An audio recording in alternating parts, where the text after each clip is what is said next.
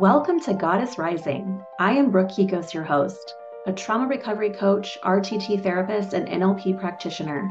Join us in unlocking the power from within and using our voice to create real change for women, to empower, learn, expand consciousness, and uplift each other. If you have been burdened by a past of trauma, abuse, and toxic relationships, this is a safe space to learn and embody your truth. It's time that we embody our feminine energy and become the goddesses within and stop allowing others to dim our light. I am here to help you shift from shame, people-pleasing, codependency, and the belief that you are not enough, and shift into expansion of your real potential.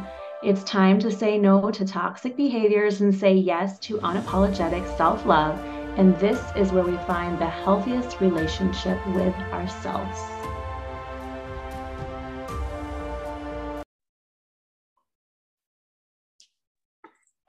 Okay, so I have Wes Steele here today. He's actually a commercial photographer out of Phoenix, Arizona. He actually did some photos for me and is a great photographer. And we actually met and realized that we had lots to talk about because he has endured some things in his own personal journey that I thought was really powerful. And to give him some space to talk about his own personal journey here today. And so I kind of want to just open up the floor here for you, Wes, to kind of talk about, where you came from, how you got to the place where you are today, and what you kind of learned in your personal journey.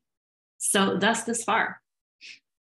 Okay, hi. Like she mentioned, my name is Wes. I'm a commercial photographer based out of Chandler, Arizona. I've been in Arizona for about 13 years, way of California, where I grew up in the Los Angeles area. And was fortunate enough to escape the gang culture and made it out there with my life still intact. I moved out here with no real skill set, started washing dishes at a buffet and made it up to executive chef at a resort in North Scottsdale. And quickly realized that I did not like cooking as much as I thought I would.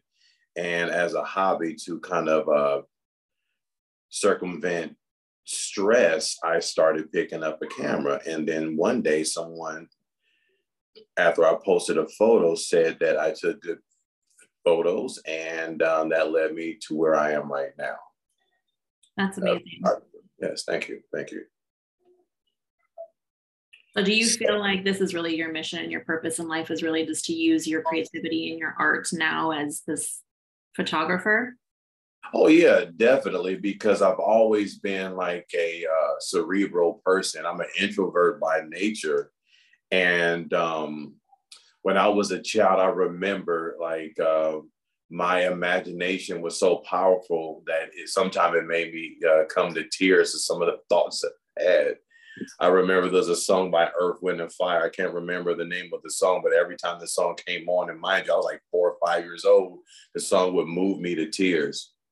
And I knew then that I was a skosh bit different from the people in my neighborhood because I really didn't have that hard edge or anything like that. And that led me to believe I was a creator because ultimately my life mission was to try to provoke that feeling within everyone else. Yeah, that's really beautiful. Knowing a little bit that we've chatted a little bit about your background and your childhood, I know that you've really had to overcome some really difficult things as you were growing up, and that kind of shaped you obviously into the individual that you have been, but also things that you've had to overcome personally, right? Because of the way that you were raised. And so I would love if you spoke a little bit about, maybe things that happened in your childhood that really caused you to then suffer now as an adult. Well, growing up in Los Angeles is almost compared to like a wartime veteran. And what I mean by that is I've seen life is like ebb and flow, and there's some things that are really extreme that you see and some things that are really enduring. But the extremes is what kind of led me to where I am right now.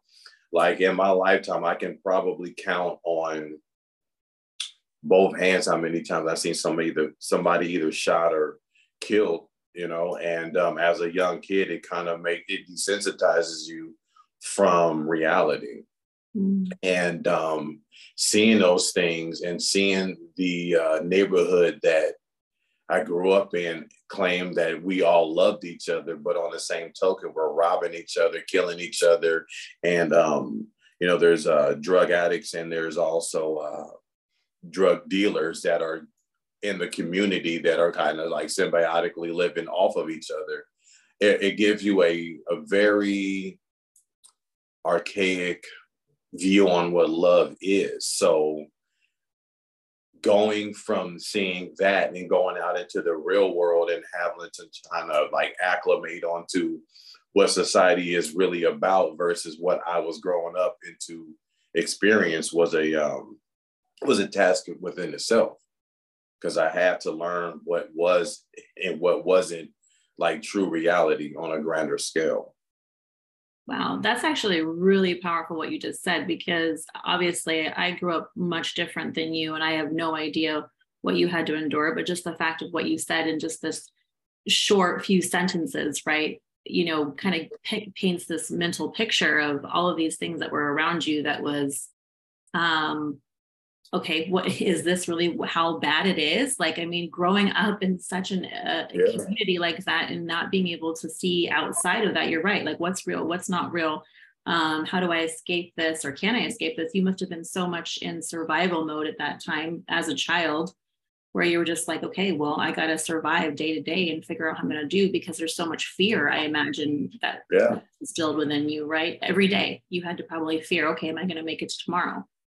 Yeah, it's I mean, if you listen to pop culture now, I mean, let me take that back. Let's go back about maybe 10 years and listen to like rap music and how it kind of tells a story of what's going on. Everything in our music and our culture has a start and stop. And what I mean by that is, I mean, if you listen to country music, they talk about love being eternal. You listen to secular music, you talk about love being something that endures a test of time.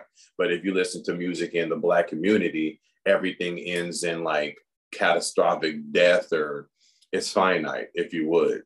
Mm-hmm. And having that as a visual reality, then having that as an audible reality, in the music that we listen to, because music is very powerful. It makes you see life from a very destructive point of view, because you start to treat people as if they're disposable. You start to treat your life as if it's not going to end in anything positive. So, I mean, I learned this through, I guess, because I made it to the age I am right now, 46. I learned that, I don't judge people for their actions no more. Because some of their actions are just coping mechanisms for things that they went through growing up. So when you see people with the chains and tattoos and, the loud music, it's almost a celebratory way of living, because they made it from a lifestyle where no one was supposed to make it, and that's the way they are now, because it's almost like they're living life. I mean, it's weird, but they're living life in a celebratory manner, but also thinking that life is finite at the same time.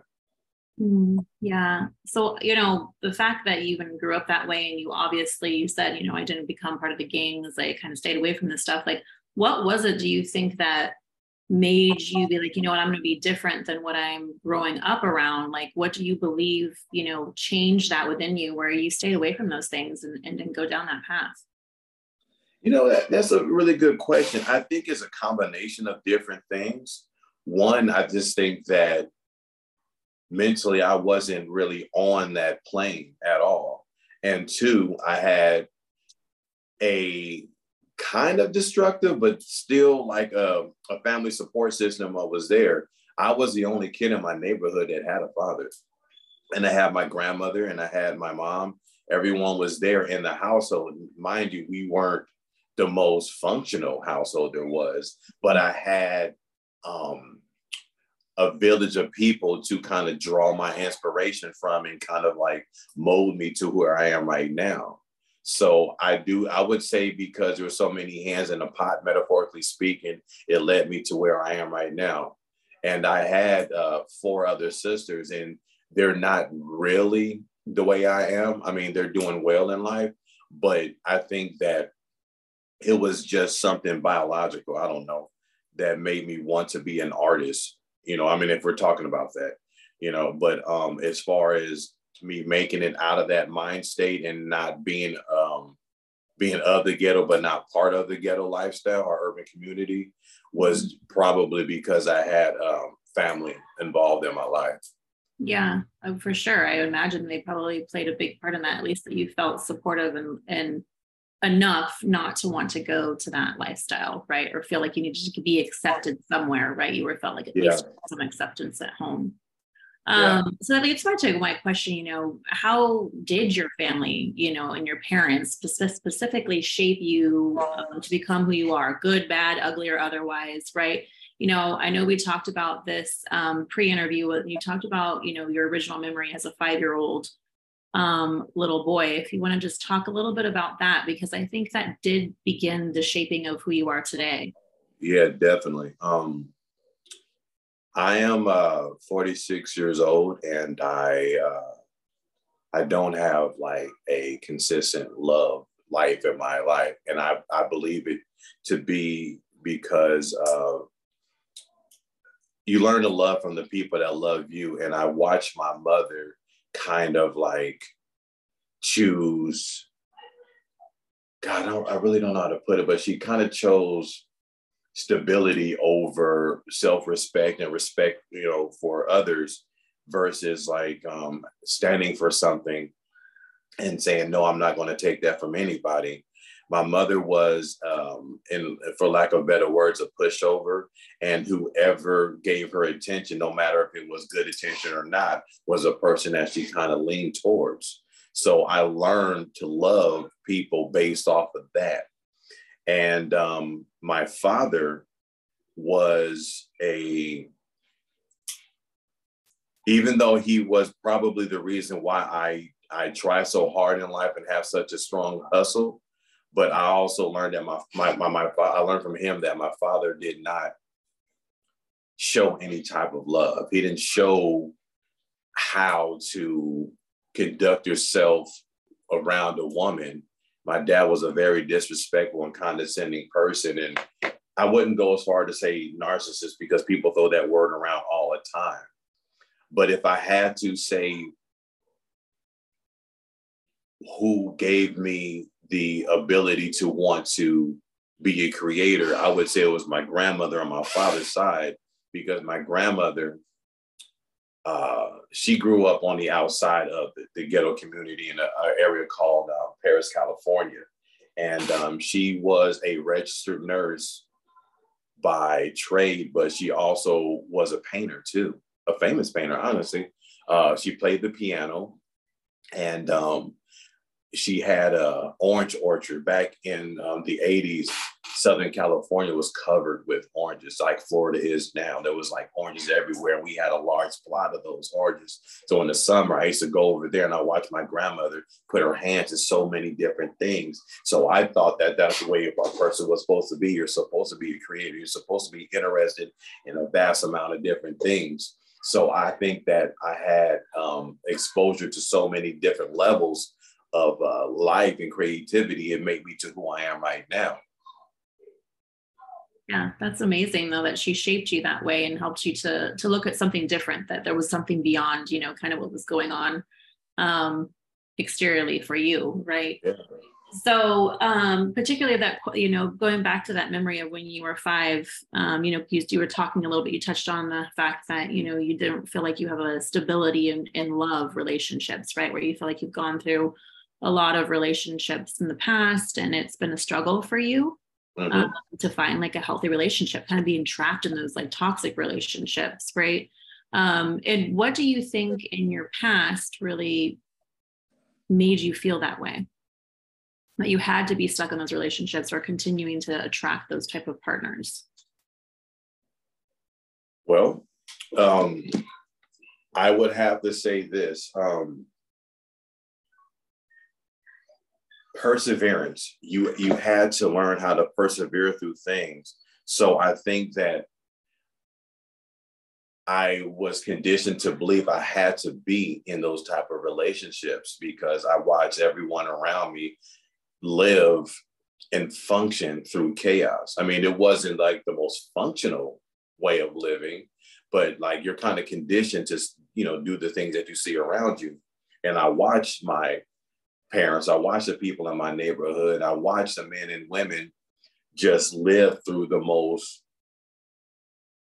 chaotic ways of living. So I was kind of acclimated to think that's what I was supposed to do. Mm-hmm. I seen my mom deal with like abusive men because my father wasn't always there. When my father, for a while, he went to prison for tax evasion.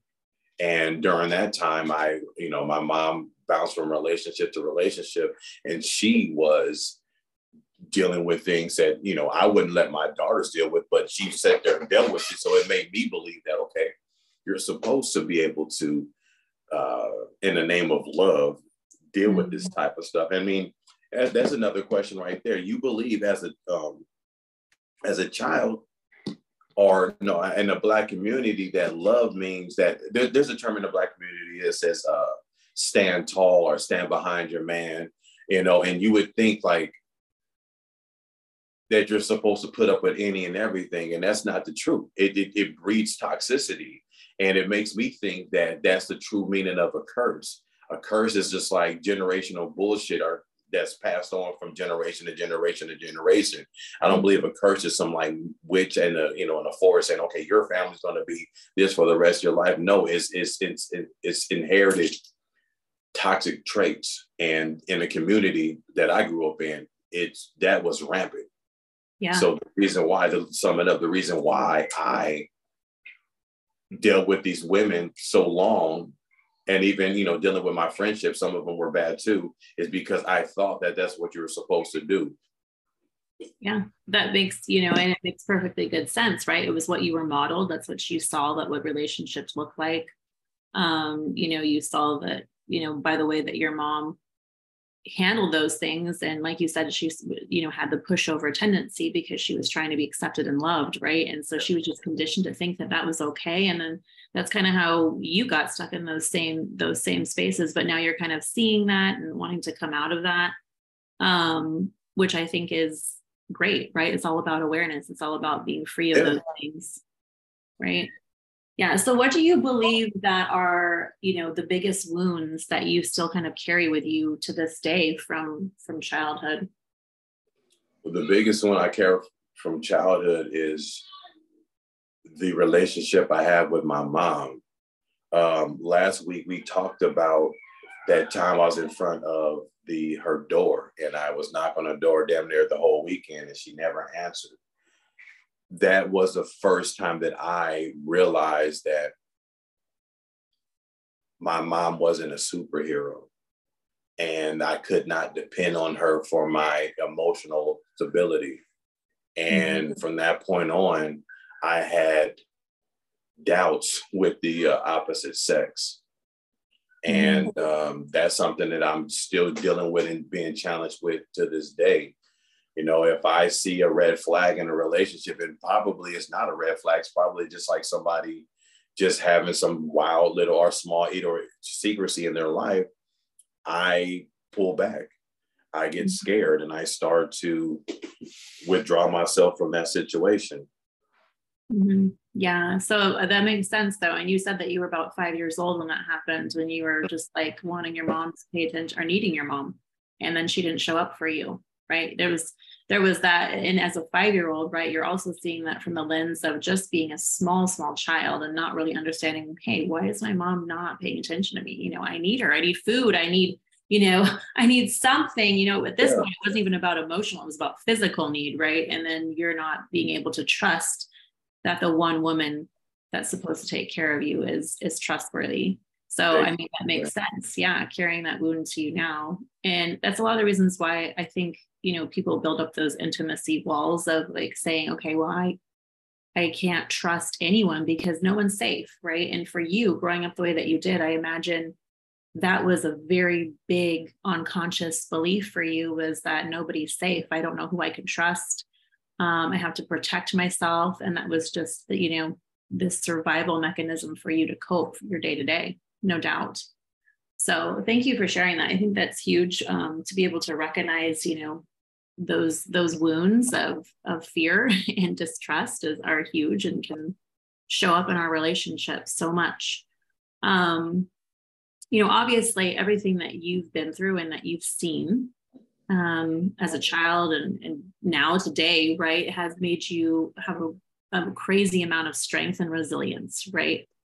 Yeah. So with that strength and resilience now, I know that, there's been things just recently that you've been going through and kind of evolving from, how do you think it's made you become who you are and how you, and where you want to see yourself go now? Great question. I realized that, and before I say this, I got to give a precursor to it. I don't think that this is like the most healthiest outcome or philosophy, but this is the way that I cope with it. I realized that love is finite, and I no longer hold tight to anything because I know that things can be taken away from you in a moment's notice, and I'm not really referring to my kids when I say that, but like any other relationship that I have, I feel like that it can be taken away very quickly. So what I do is I just completely stay surface until I feel that a person meets my qualifiers. And all the qualifiers may or may not be different. I don't have like a set rule, like 1 through 10, on how I kind of cope with people or deal with people. But I will say this much: there are certain things that they have to like pass like some type of like litmus test, if you would, in order for me to put that wall down. And as of lately, the last 2 and maybe 3 years now, no one has made it that far. And I don't know, someone actually called me a coward. They were like, you're a coward. And I'm like, what do you mean by that? And she was saying, because I don't trust and I don't allow love. And I try my best to explain the reason why. And I think that because of the way she felt, she couldn't comprehend it. And I explained to you what was going on in my life as far as the death of my kid and all those other things. And because she didn't experience the things that I experienced, it was foreign to her. She didn't understand. So I just had to go ahead and let that relationship completely dissolve, because if I can't explain the reasons why I have these walls up and these qualifiers, then there's no way that we can move forward from that point. Yeah. And I mean, honestly, it makes a lot of sense why you've had to put up those walls and that protection. And, there's just this part of us that, once it's been hurt or there's been betrayal wounds or trust wounds, we put up these huge defense mechanisms, right? And in order for us to kind of break those down, we do have to feel a huge sense of safety with the person that we're in the relationship with. And perhaps you just haven't found that one that has really made you feel that sense of safety. Because at some point you have to be able to say, okay, you know what, I'm okay to be vulnerable again in a relationship. And I know, for myself, I had kind of similar, wounds. I had, abandonment wounds and trust and betrayal wounds from the past relationships that I had been in. And once I found a healthy partner to kind of see me for those, I mean, it's still, there was parts of me that kept fighting to want to hold on to like, no, I can't be safe. I can't be vulnerable. Right. And it was like, I was fighting this part of me that wanted to protect me so deeply, because deep down, I was so afraid of being hurt again. And those things still come up to the surface, right? Even though I've done so much healing work around those, it's like, they still come to the surface at times. And it's like, it's hard, it's like, they're always going to be kind of a part of you. And I always refer to them as like, okay, these are like scars, right? Like you went to battle, right? In some ways in these relationships, and you got hurt, you got burned, you got, some severe damage basically out of them. And just because, you've done some healing work doesn't mean that those wounds aren't still there, right? Just, I mean, they're there still, and they can come to the surface no matter how much work you've done on yourself. And it's just about this ability to make sure that you find the right person that's going to make you feel safe enough to like help heal those wounds even more, right? Make you feel safe enough to continue on. So I completely understand why you're like, you know what, I got to put them through a test. Yeah. And I understand that completely, because I did the same type of behavior where I had to test them over and over and over again. And thankfully, eventually you find the right partner that can handle the test, and that's just shows you that there is always someone out there that's able to meet you where you're at. So yeah, so you will find that partner for sure for yourself as well. Well, fingers crossed. Right.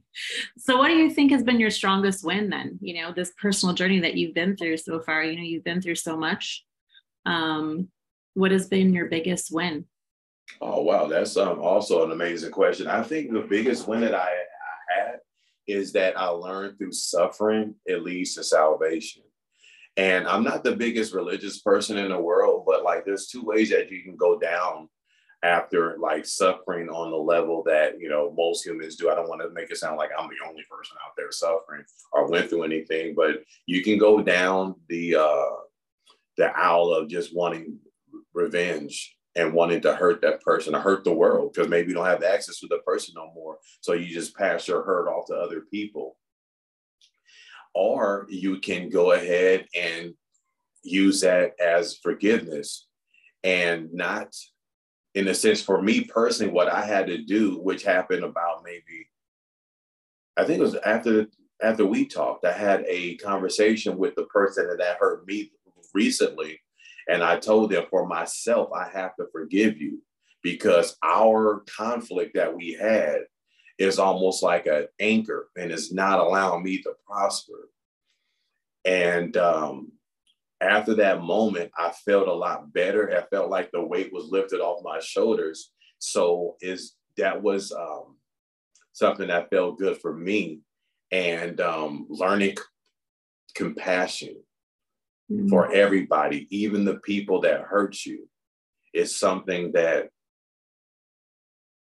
I really can't describe it. I guess, for the lack of better words, it's probably the biggest religious or spiritual feeling I ever felt. It feels good. It feels good to be able to look back and know that all the things that I went through are not affecting my future any longer. Yeah, that's huge. I think that's really beautiful what you said, though. It's like, that's forgiveness and the compassion, and like just recognizing that everything, the people that did hurt you, they're human at the end of the day. And some people do these things and they don't realize why they're doing them, because they're not really consciously aware enough to notice that they're actually hurting other people, because they can carry their own deep wounds, right, that they haven't dealt with. And you're right, like you talked about how people just like, if you don't, reflect on yourself, you could just go back out and hurt other people because you're a person, right? But if you recognize that these people that are doing that are just because they are hurt people, right? And that's why the saying is hurt people, because that is the truth. And, I think that's huge that you've been able to say, okay, you know what, I have to give forgiveness. I have to give compassion, because if I don't, I'm holding on to this. It's like a roadblock for my own progression, for my own journey. Yes. Yeah. And I believe that.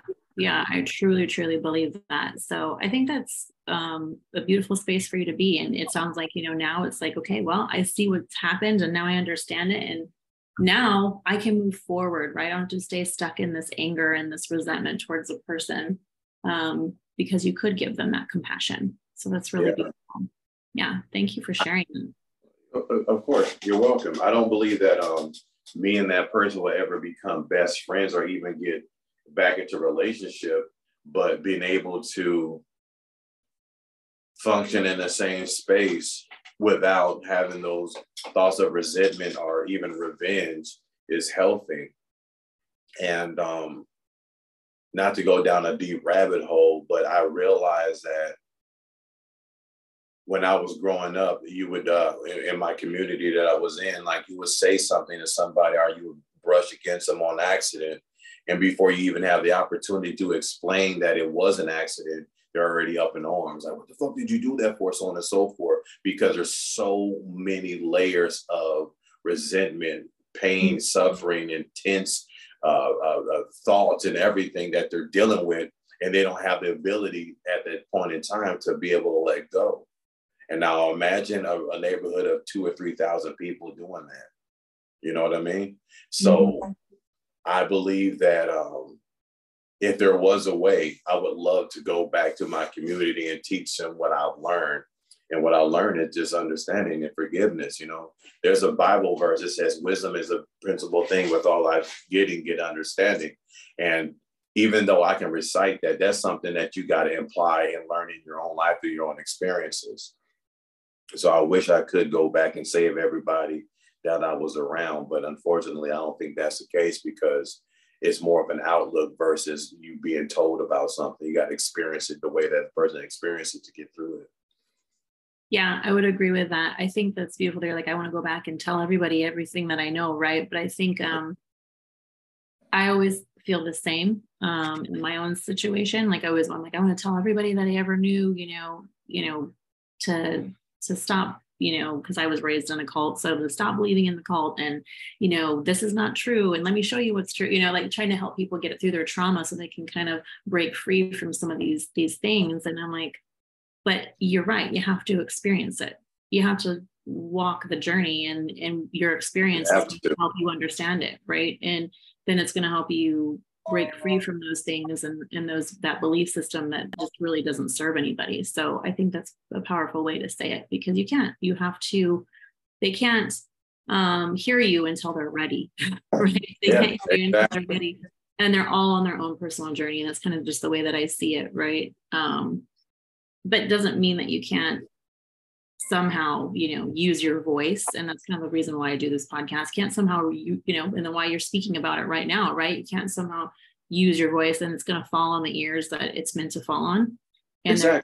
Oh, okay. Yeah, this makes sense. I totally resonate with everything West is saying, right? Because that's really powerful stories. So that's why we share these stories, right? Because you never know who needs to hear it. So exactly. That being said, I'm going to ask you this last question. I always kind of spring this on as a surprise at the end. And it's basically, what if there was one thing, of advice that you could give to somebody that's happened in your journey? So let's just say that someone gave you this advice, or on your journey, you found this to be very powerful for yourself. What would that be? Is it a saying? Is it someone that you looked up to and aspired to be more like, that gave you this wisdom? So just like something to help someone that perhaps, needs to hear something that's going to move them or motivate them today. Well, I would say this. Through my experiences, no one told me this, but through my experiences, I learned that regardless of what we do, there's always going to be a challenge. Maybe it might be a day-to-day challenge, or it might be, a yearly challenge. But if we kind of look at it, every 5 years or so, there's something catastrophic, some type of like level in our life that we got to go through. That's a very big life-changing challenge. But what makes it easy for me to deal with is that we all make it through it. If the rent's due on the first and the second comes up, we're still alive. You still have the ability to go out and meet that challenge. So to kind of sum it up, we'll make it through it regardless. Regardless, we're going to make it to the other side of it. So I heard this before, like how we deal with it is, or how we view it is like 90% of the problem. So if we can change our outlook and just be more patient and use the grace that we have learned from, everything does not deserve all that energy to make it seem like it's a bad deal. Just walk through it, man. You'll make it to the other side. Yeah, I love that. I actually had a personal mentor that once told me, she's like, well, the only way out is through. And I was like, sometimes when you're in like the really difficult pieces of your suffering, or when you're like really down deep, right, and you're feeling super bad for yourself, it's hard to see that, because you're just like, well, I want the pain and the suffering to end. Like, I just want out of this. But it really is, it's just, you gotta walk through it, because then it doesn't matter. It's like, you're going to get through whatever that obstacle is or that block, and you're going to come out outside of it, and you're going to learn the lesson from it, or you're going to gain something from it, some type of wisdom. So that's really the biggest piece, is just, you know what, just know that you're going to get through it. Everything's going to be okay. Exactly. There was one more thing that just came to mind that I did with my ex, because she used to always think that everything was like a existential meltdown. We have a daughter together, and my daughter has some Legos, right? And I told her, she was like, "Oh, I can't do this. This is going to, ruin my life." And I said, "Oh, well, do me a favor, pick up a handful of Legos, and in one fell swoop, build a wall. Just one move, build a wall." And she said, "That's impossible." I said, "That's life." I say, every brick has to be laid down one at a time. You won't see the wall at first, but eventually, after you stack enough bricks, you will see that your progress is being made. That's the way you got to see. You can only take one step at a time. So I don't know if that resonated with her, but it's definitely something that I use when I'm overwhelmed and I have a challenge that seems like it's too great for me. No matter if I want to, complete it in one swoop or not, I always know that there's only one step. So I break it down into, small segments. Small bites are equal to a full meal. Yeah, I think that's a great analogy. I love that. That's perfect. I'm sure that did resonate for her. She'll probably still remember that later on in life, right? That time I played with my dad, taught me a life lesson. So I think that's awesome. So. Well, thank you so much, Wes, for being on the show today. I really appreciate it. How can people reach you? Because he's an amazing photographer. Do you have a website? Do you want to tell people how to get a hold of you? Oh, yeah. I mean, if you go to any search engine and just type in WESTEAL photography, I will come up. All my social media platforms are under that. It's Wes Steele Photography. You can find me there. Just go to Google. Amazing. I love it. Thank you so much for sharing your journey here with us today. I appreciate it. Thank you.